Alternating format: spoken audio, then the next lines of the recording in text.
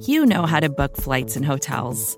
All you're missing is a tool to help you plan that unbelievable travel experience. That's why you need Viator. Book guided tours, excursions, and more in one place. There are over 300,000 travel experiences to choose from, so you can find something for everyone. And Viator offers free cancellation and 24/7 customer support for worry-free travel. Download the Viator app now and use code Viator10 for 10% off your first booking in the app. Find travel experiences for you. Do more with Viator. This episode is brought to you by State Farm.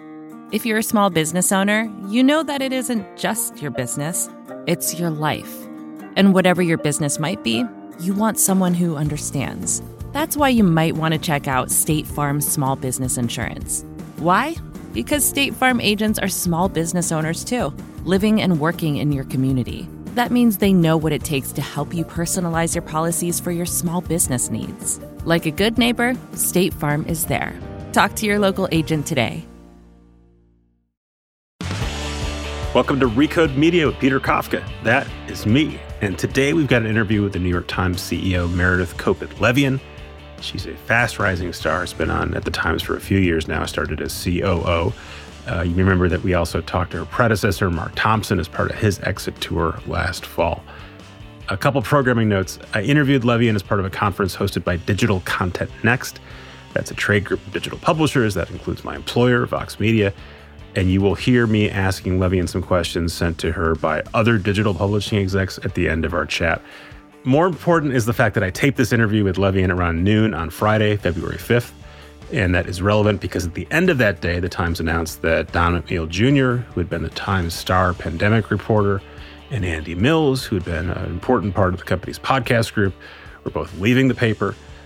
Those departures are preceded in part by loud and sustained complaints about the men from New York Times staff on Slack and on Twitter, which is something that happens quite often now at the Times, or frequently at the Times. How about that?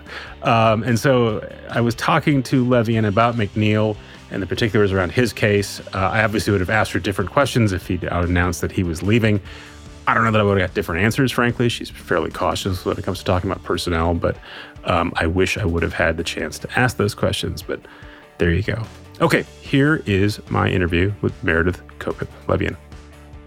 Hi, Meredith. Peter, thanks, Jason. Thanks, it's nice to be here.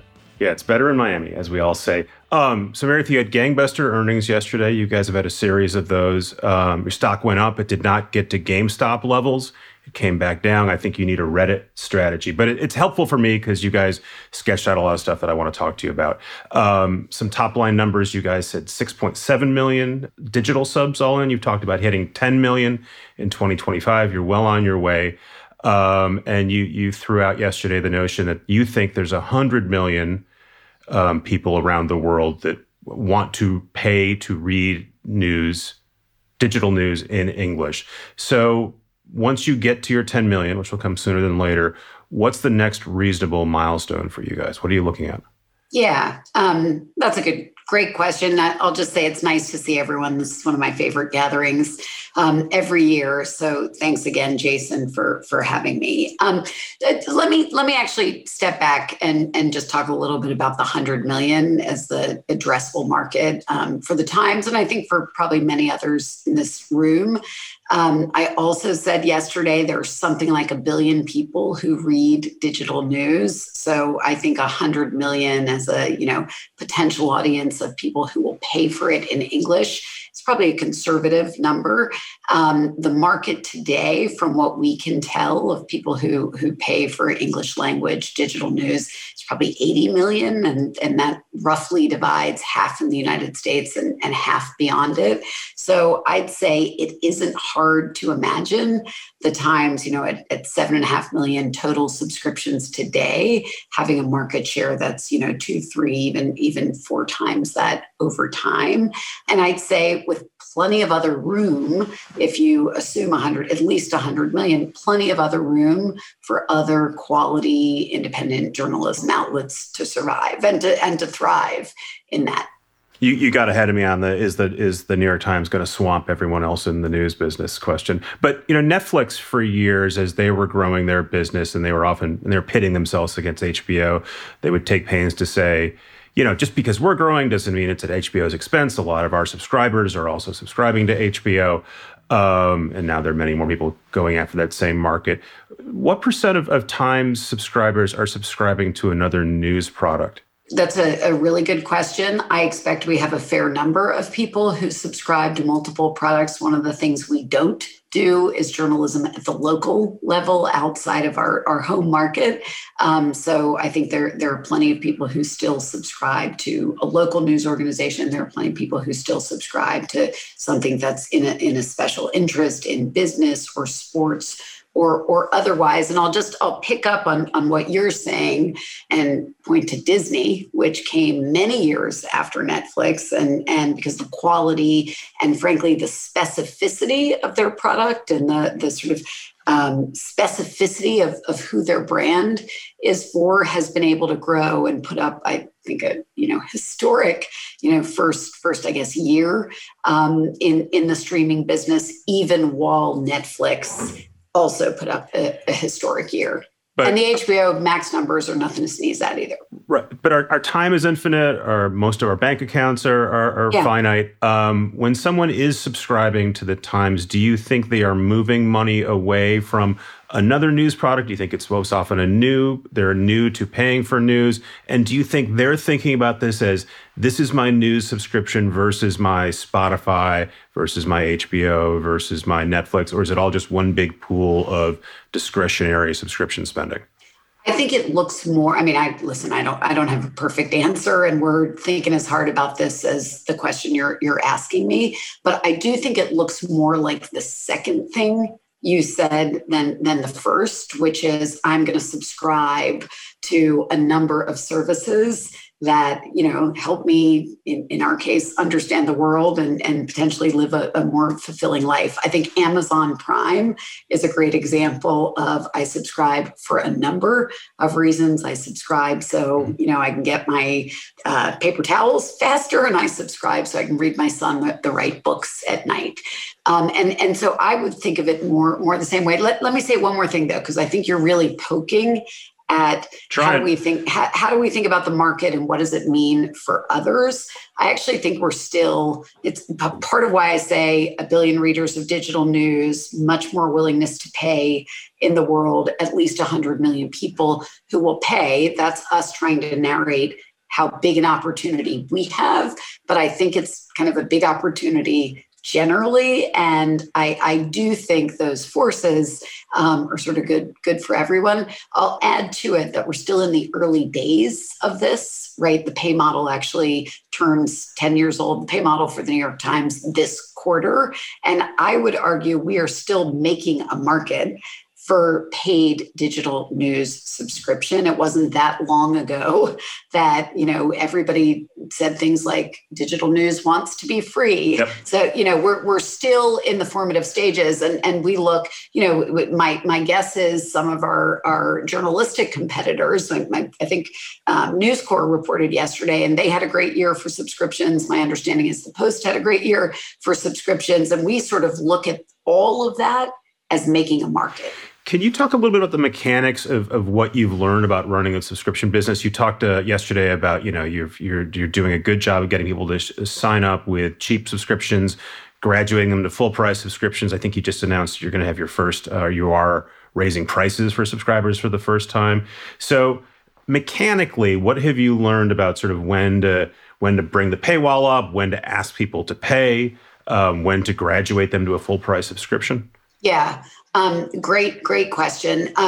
Two sort of underlying principles, I would say, are like lessons that kind of keep repeating. Number one, you have to keep investing in the content itself and the quality. And so let's take that as a given, that it has to be good. Take that as a given. It's got to be great.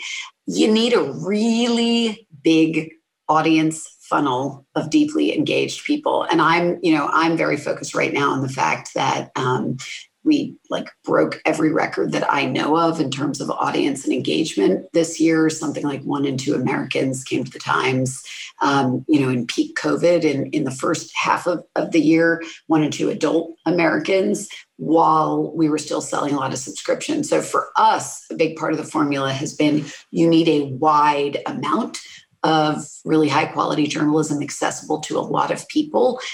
Actually, for much of the first half, I won't remember the dates, but for much of the first half, we had everything about COVID on our site outside of the paywall and still managed to sell a lot of subscriptions. So, I guess that's a long-winded way of saying friction isn't the only answer, and, sort of use friction in a really thoughtful and deliberate way, recognizing that it's going to take people time and energy to engage. I'll say one other thing that that's been a big learning of late, and that is that if we can get you to make a direct relationship with us, which is just give us your email address. If we get you to give us your email address, we've got a long window of time to get you to engage with something on the New York Times. Maybe it's downloading the app or signing up for a newsletter or signing up for, any number of alerts. But we've got a number of bites at the apple at getting you to engage. And I would say that is probably the case for any subscription business. Can you quantify how much better you've gotten at conversion? You get a bigger data set every year, you get more and more people, you get more training, you get better AI or whatever you're using to figure this out. Can you tell me that your conversion rate's gone up X% year over year? What I would say is I'm not going to give you a number, but I'll tell you that on a much larger base of people, we're kind of pleasantly surprised with what we've been able to do with conversion. Same on churn. I mean, I will quantify on churn and say when I got to the Times, when I came over to the subscription business 5 years ago, our churn was not something to be proud of. And we did a lot of work, across a few years to bring it down at a level that, I think some of the more well-known at a level that, maybe a Netflix has. So in that range, and we've been able to hold that despite the base growing so much larger. And I'd say, similarly, on conversion, we like what we see even with a much bigger audience. And the formula is just really having a lot of understanding about what do people engage with, why do they engage, and how. You guys still have an ad business, even though you've moved to subscription first. That's in decline, both print and digital. You turned off your open programmatic ads last year and said, this is a move we want to make. We know it's going to cost us upfront. And yesterday said this did cost us. Do you imagine at some point that you are going to be able to replace that with apples for apples display ads that you sell yourself? And when will that happen? We turned off open market programmatic advertising in our app. And the idea was that in the app, we should have a really pristine experience. And, it should be getting more and more performative as we go.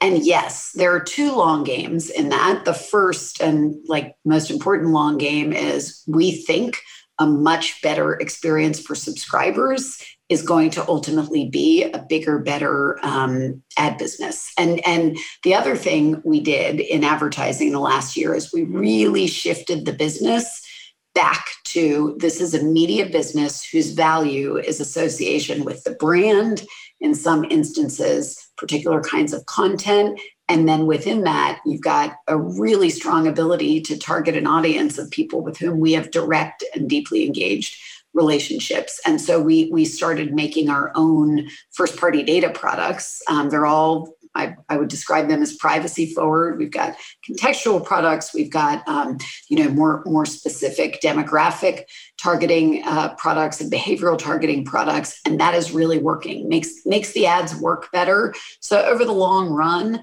now advertising and subs are sort of powered by the same fuel and moving in the same direction. And as you grow subs and as you grow engaged audience, you can imagine a digital ad business that's growing. So, when do you think that the money that you took off the table gets replaced with digital ad dollars? How long will that take you to get that back? It's a good question. Listen, we're coming off a really difficult year in advertising. I always say the best way to have a good year in advertising is to have a really bad one the year before I came up through the ad business. So it's sort of a widely known fact. But I would think about it more. I do think everything I just described will get us to a better digital ad result. But more importantly, no open market, no auction in our app means we're going to have a more performative app and we're going to have more people deeply engaged in it, more subscribers. And over the long run, that's a better ad business. Any lessons you can impart for your peers here who are listening to this and are looking at Apple taking away its targeting capacity? Obviously, Facebook's unhappy about that. It's going to happen. And anything you can tell them about sort of how to compensate for the loss of that data? I'll say two things. Number one, you got to do it in privacy forward ways. And we've had a lot of work to figure out, where were we not doing it in a way that we felt great about. And I think you can control for user experience and privacy much more if you're using your own data. My guess is all the other publishers in this room, native TV companies, have quite a bit of data. You know a lot about your users, and there are plenty of privacy forward ways to use that data. The second thing I'll say is those ads perform at least as well, and in some cases better than those powered by third-party data. And so we are working really hard to wean ourselves off of using third-party data, which is less good for user experience, less good for privacy, less good economically. I could go on and on. So that would be my advice. You guys have $860 million, did I get that right, in cash on hand? It's a lot of cash. A lot of cash, and steadily increasing valuable stock that is getting more and more valuable. What does M&A look like for you guys? In the past, you've done relatively small things. I think Wirecutter was the biggest one at 30-ish million. Does that appetite increase in either the number of things you're looking to buying and the size? I would say we've got very big ambitions for the long-term opportunity that we see, as I described to you before, in terms of the market and our potential to mean a lot more to more people. And we would love to be able to use the balance sheet to drive some of our, how we go about realizing that opportunity. So we're very open to it. Wirecutter was, relatively modest size acquisition. It's one we are incredibly excited about. That business has performed very well the whole time. So just to say, if we, we also did some M&A on my watch in the ad business that performed much less well. Which you shut down, right? Some of that stuff. Yeah, exactly. In the marketing services space, it was actually, good in the moment, not good sort of for the long term where the business is going. Wirecutter's been great. And we think now, I said yesterday on the call, we're going to test the possibility of Wirecutter having a more direct role and place in our subscription business. We also acquired Serial Productions last year. We're super excited about the space you live in, Peter. We think audio is a really big opportunity for the New York Times. I've noticed. And well, let me say we acquired a little company that doesn't get much love in these conversations called Audm, which is giving us this amazing lab to sort of experiment in all different kinds of audio forms, and particularly read aloud and bundling with other publishers. So I would not rule out that we do some M&A. We haven't done it yet because we haven't found, the clear shot at really adding to the strategy of journalism worth paying for through subscriptions. So you have a podcast business that is not. It is bigger than The Daily, and you just hired two of my bosses to help expand it. Why do you think, though, that you haven't had another daily-sized success over the last 4 years? Why haven't you been able to make another daily? People ask us that all the time. And I probably asked you that 2 years ago, actually. People ask the team on The Daily that all the time. The Daily is a magical thing. There are 4 million people who listen to it every day. Most of the people who listen are younger than the prior, the audience for the digital New York Times, certainly than the print New York Times. It's totally widened the audience. And the level of engagement is insane. It's like people spend, 20, 25 minutes a day with us before coming to a digital property. So to me, that question is like, why haven't you made another newspaper yet? And I think putting in even more weight and energy into something that is a daily habit for that many people is just the right thing that we should be doing. So that's a partial answer. My other answer is I'm really excited about the portfolio of podcasts we are building. And there's like a technical thing. So you mentioned your two former bosses, Kara Swisher's podcast, Sway, which I think is awesome. She's been particularly on the news this last run. It isn't every day. The Daily is every single day.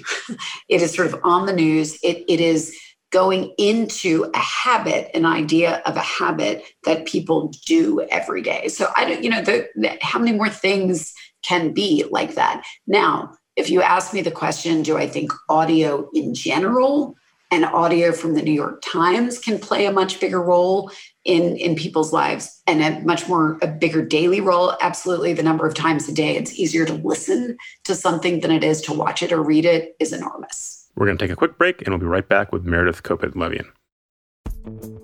Vacations can be tricky. You already know how to book flights and hotels, but now the only thing you're missing is, the actual travel experience. Because is it really a vacation if you're just sitting around like you would at home? You need a tool to get the most out of your time away. That's where Viator steps in. You can book guided tours, activities, excursions, and more in one place to make your trip truly unforgettable. Viator has over 300,000 travel experiences to choose from. Everything from simple tours to extreme adventures and all the niche, interesting stuff in between. So you can plan something that everyone you're traveling with will enjoy. Real traveler reviews give the inside scoop from people who already been on the experiences you're considering, so you can plan with confidence. Free cancellation helps you plan for the unexpected. And 24/7 customer support means you can travel worry-free. Download the Viator app now and use code Viator10 for 10% off your first booking in the app. Find travel experiences for you. Do more with Viator. And we're back. I want to ask you another question about audio in a second, but first I want to remind the folks here that we're going to open it up to audience Q&A in a minute or so. So drop in your questions. They're usually better than mine. Don McNeil Jr., who a longtime science reporter for the Times, I don't think had much of a profile up until the pandemic, and then became, I think, a real star, in part based on his reporting and in part based on the Daily. Came under fire last week after Daily Beast report. I don't need to re-summarize the whole thing. But initially, it seemed like Dean Baquet had sent out a memo saying, this is a problem, but I'm giving him a second chance. Your staff is unhappy about that, to the point where you and H.E. Sulzberger and Dean Baquet put out a note midweek this week saying, we hear you, we're going to do something. What else can you do, given what we know about the situation? Yeah, I think that's a fair question. I won't comment on the specifics of the personnel aspect of it, but I will say, and the note that AG and Dean and I put out was meant to get at this. This is happening in a moment where there's this bigger thing happening in the world, which is, and I think in most workplaces, which is just, changing expectations from people about how companies should work and about the strength and effectiveness of culture. And I think that's a real issue at many companies. I think that's a real issue at the New York Times. And I think we have an opportunity. There's like, we've been deep in, I've personally been deep in working on a long-term diversity, equity, and inclusion strategy for the Times. We're just getting ready to land that work. And part of that work was a really deep assessment of the place. And one of the findings in that assessment was that this is a company where many of our systems and our processes and our operations are built to make sure the work is excellent. I think we also have an opportunity to make sure how we go about the work is excellent. And to me, that's culture. And I'll just say, I said this yesterday on the earnings call, the last decade was about proving the strategy of journalism worth paying for. The next decade is about scaling it, really thinking about our culture and how it gets, the best out of more of our people, and how we interact with one another is a huge part of doing that well. culture is a hard thing to talk about, and it's nebulous, and it's a sort of grand scale. This is a very specific thing. The reporting so far is that Don McNeil supposedly used the N-word in a discussion about why words can be offensive. Is there a world where you can go, you shouldn't have done that, we're not happy about it, there's not much else we can say or do about it, and you're going to have a significant part of your workplace be very unhappy with that result? I think there's a world where two things are different and getting better at the Times. And I'm going to say again, like my guess is a lot of companies find themselves in this position. The Times, it happening at the Times tends to become more of a story. So we're not always doing it in the privacy of the company. One is, and you're poking at this, I think there is an opportunity to communicate more and more effectively with everybody at the Times, like all 5,000 people, when we don't have a full answer on something, or when there's nuance, or when there's when stuff is complicated. This is a company I said before that's like about excellence in the work. And so I think there's an opportunity to be better at like saying, here's what we know, here's what we don't know, here's what's happening as something goes. So that's one thing. And the second thing I would say is sort of another version of what I said before, which is more time, attention, and focus on the culture of the place and on how, not just, listen, we are always going to be relentlessly focused on the excellence of the work, but I think we have an opportunity to put even more into how we go about the work, and that will be a better experience for everybody who works at the Times. I'm talking passionately about this because this is like a huge part of what I've been thinking about, in my first 6 months in this job. Let's expand it a little bit. So you said, a lot of companies have issues like this. It seems to me that the Times is very specific as well. It's obviously a high-profile workplace. It's full of journalists who like to talk and complain and talk to people like me. But there's been a series of these things. If we were doing this interview 3 weeks ago, I would have been asking you about Caliphate. And X number of weeks ago, I would have asked you about Bari Weiss or Tom Cotton. Is there something specific about the culture of the Times and or even the way that people are communicating at the Times on Slack or Twitter that you need to address specifically that is different than an insurance company or even another publisher? Yeah, I think that's a fair question. Two things come to mind. One is, people are really passionate. People who work at the New York Times are really passionate about the New York Times, right? So we do an employee survey every year. The stunning thing that always comes back in that survey, however the company is doing overall, is that people are really, really, really engaged in the mission and passionate about it. Very, very high scores. This year, that was the case. And it's always the case. And I think when people are really passionate about something, they have very high expectations and they want to be a part of making sure it lives up to their expectations. And I think you're seeing that. And again, because of what we do for a living, listen, we hold power to account for a living. So, while it isn't always comfortable, I think we just have to live with the fact, some degree of the fact that, we're going to have our employees saying, I don't like this. And I want this particular thing to be different. At the same time, just like we say, nobody tells the Times editors what to write or what to publish or what angle to take. We have to think very, very hard about communicating more effectively and about making sure we understand how people feel. And then also as a leadership team, call what we think makes sense for the organization. Do you think you guys, the Times and Twitter policies is sort of an ongoing story. Slack is certainly a new component. Do you think you guys might change the way that you ask your employees to use Slack or maybe not use Slack? Do you think you need to enforce some sort of standard of Twitter behavior? Or do you think that horse is long gone and it is what it is? Listen, I think that's the first one is the first of your questions is a complicated question with, like a multi-dimensional answer. What I'll say is, the Ben Smith wrote his media column, I think this Monday, about this. And I would say, read it. I think it's a sophisticated take on that issue. On the Slack issue, I'll go back to the thing I said earlier, that a big part of culture is comms. It's not only comms, but it's how we communicate.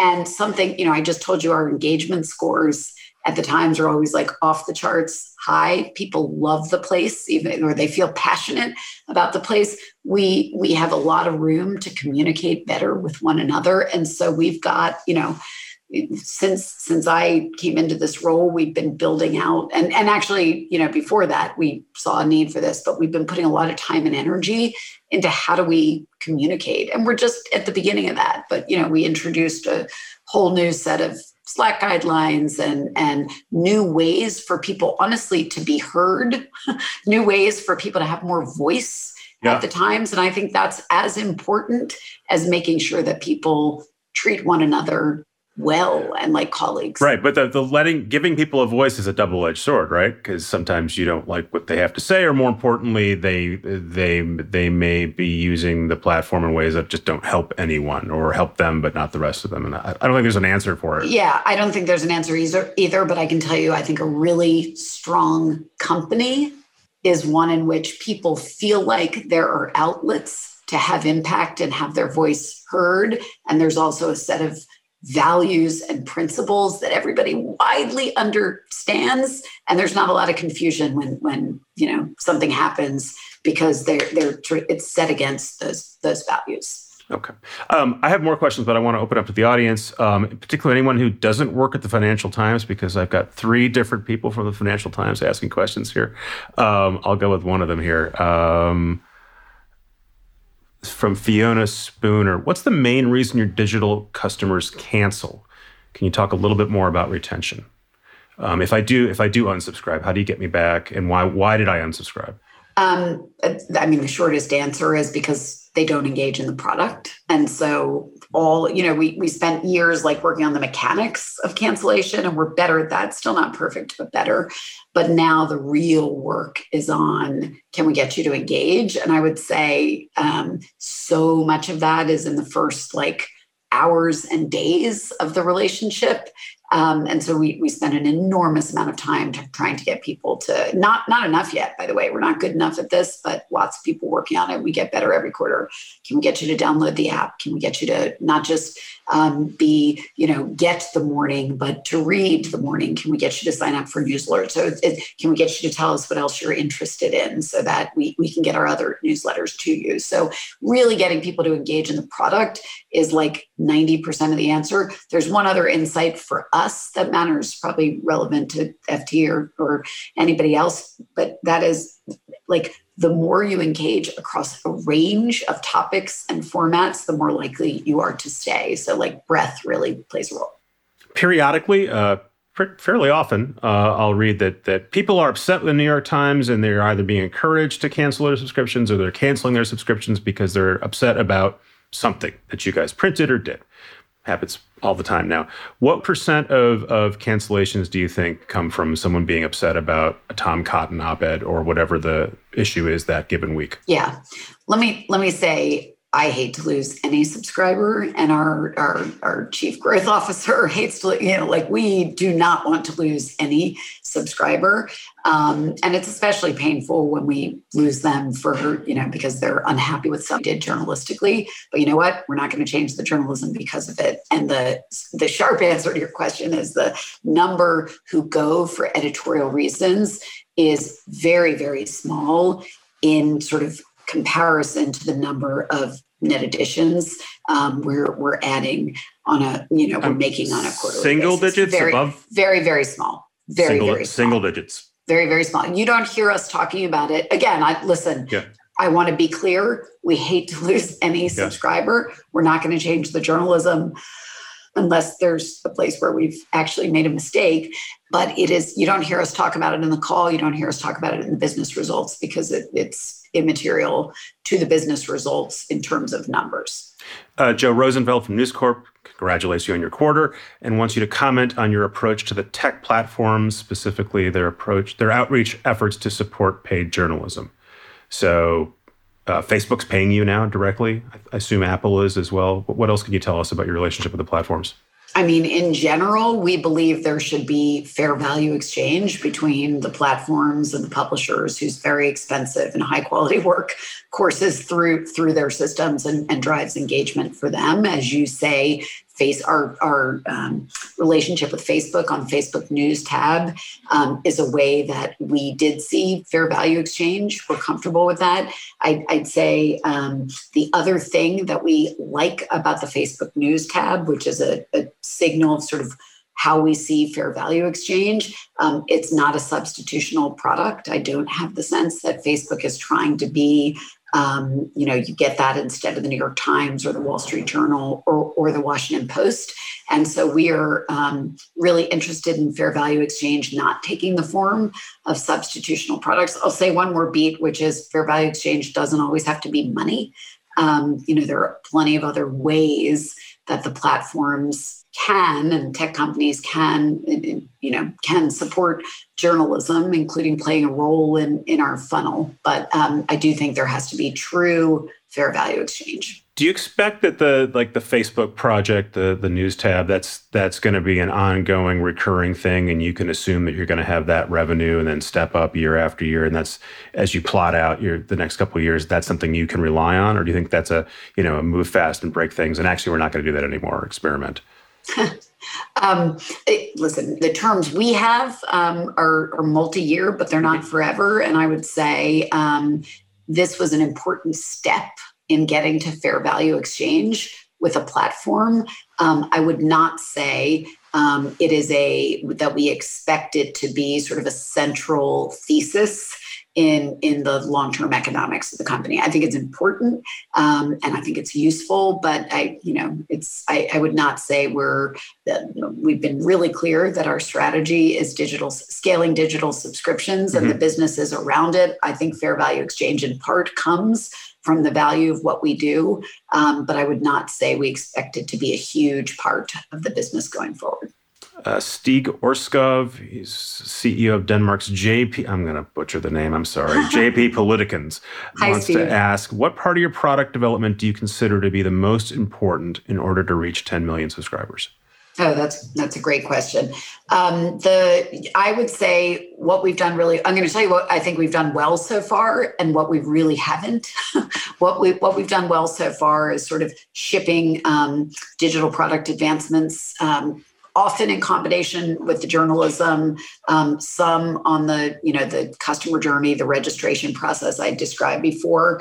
That's gone pretty well. We have not, as we've done that, sufficiently built out the underlying tech platform to see that we can do that with ease, and we can do that with ease across cooking and games and news and any other products that we build into the portfolio. So for example, we don't have a unified identity system. I could go on, but I would say we are most focused right now, and I think will be for the next few years. We're going to keep doing what I just described, but we've got real work to do to sort of address the Times having, a sufficiently good underlying platform to be able to really scale subs across multiple different products. Great. One last question for me, some degree of self-interest here. In your call yesterday, you talked about putting more money into the newsroom, and you made it clear that as you guys grow, it's not like you're taking every dollar and hiring more journalists with it. You said, look, we are going to invest in specific areas we think are important in news coverage, but you didn't say what those are. So what are your priorities for news coverage? What do you want to put more money into resource-wise? I mean, first and most, and this is a broad statement, is we want to be able to cover the biggest stories of our time really expansively and well. And I think this year was a great example of that on the COVID story, on the story of, the reckoning around race and social justice, around, this historic and bitterly contested election. So you can imagine us always investing to make sure on the very big topics, and they over time change, but on the very big topics, we are really able to cover them in a giant and continuous way and across formats. So, the COVID case tracker has been one of the most important parts of the Times in 2020, and the ability to understand, like, down to the level of the county you live in, where, how the virus is spreading and what the stats. But those are things where you sort of had an existing staff and said, all right, let's put them on this, let's put them on this project. When you're looking ahead and saying, we want to cover certain stuff. Someone told me they talked to H.E. Sulzberger, publisher, and he said, the big issues I want us to cover are the environment, the growth of authoritarianism and totalitarianism across the world, and technology. And sort of that's where our effort should go. Does that sound right to you in terms of where you want to spend money? I think those are part of it. And so certainly that's a more specific answer to my question. Let me give the other part of the answer, which is where I was going with the COVID case tracker. I think there's a lot more to come for the New York Times and probably my other, publishing colleagues in this room that goes beyond like an 800-word article, right? So a really big focus this last year at the Times has been trying to get better at live and developing news so that you can come to the Times as something is happening. We had like 270 million people on the Times during election week, because there was this complete experience that wasn't just articles, but a whole set of things to help you understand the elections as they were unfolding. It was the case for Georgia too. So more in live, more in data journalism, and more visual. The Times is just kind of coming into its own as a place.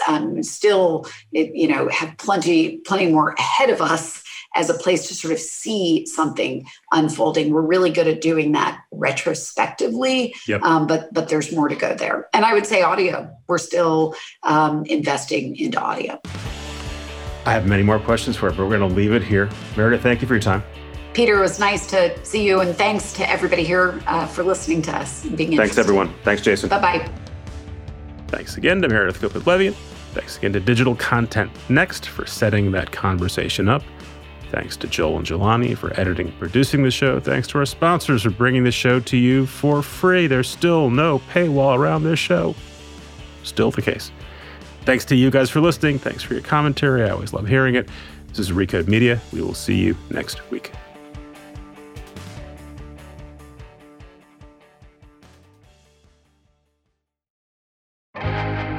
First thing in the morning, as soon as you wake up, the to-do list starts.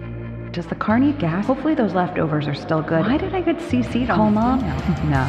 You can't escape the to-do list, but you can make the most of your me time with a relaxing shower using Method hair care products. Try Pure Peace Volumizing, Simply Nourish Moisturizing, or Daily Zen Shampoo and Conditioner for daily use. All formulated with long-lasting fragrances and are safe for color-treated hair. Reconnect with the best version of yourself. Visit methodproducts.com to unleash your inner shower. More to-dos, less time, and an infinite number of tools to keep track of. Sometimes doing business has never felt harder, but you don't need a miracle to hit your goals. You can just use HubSpot, because their all-in-one customer platform can make growing your business infinitely easier. Imagine this: high-quality leads, fast closing deals, wildly happy customers, and more benchmark-breaking quarters. It's not a miracle, it's HubSpot. Visit HubSpot.com to get started today.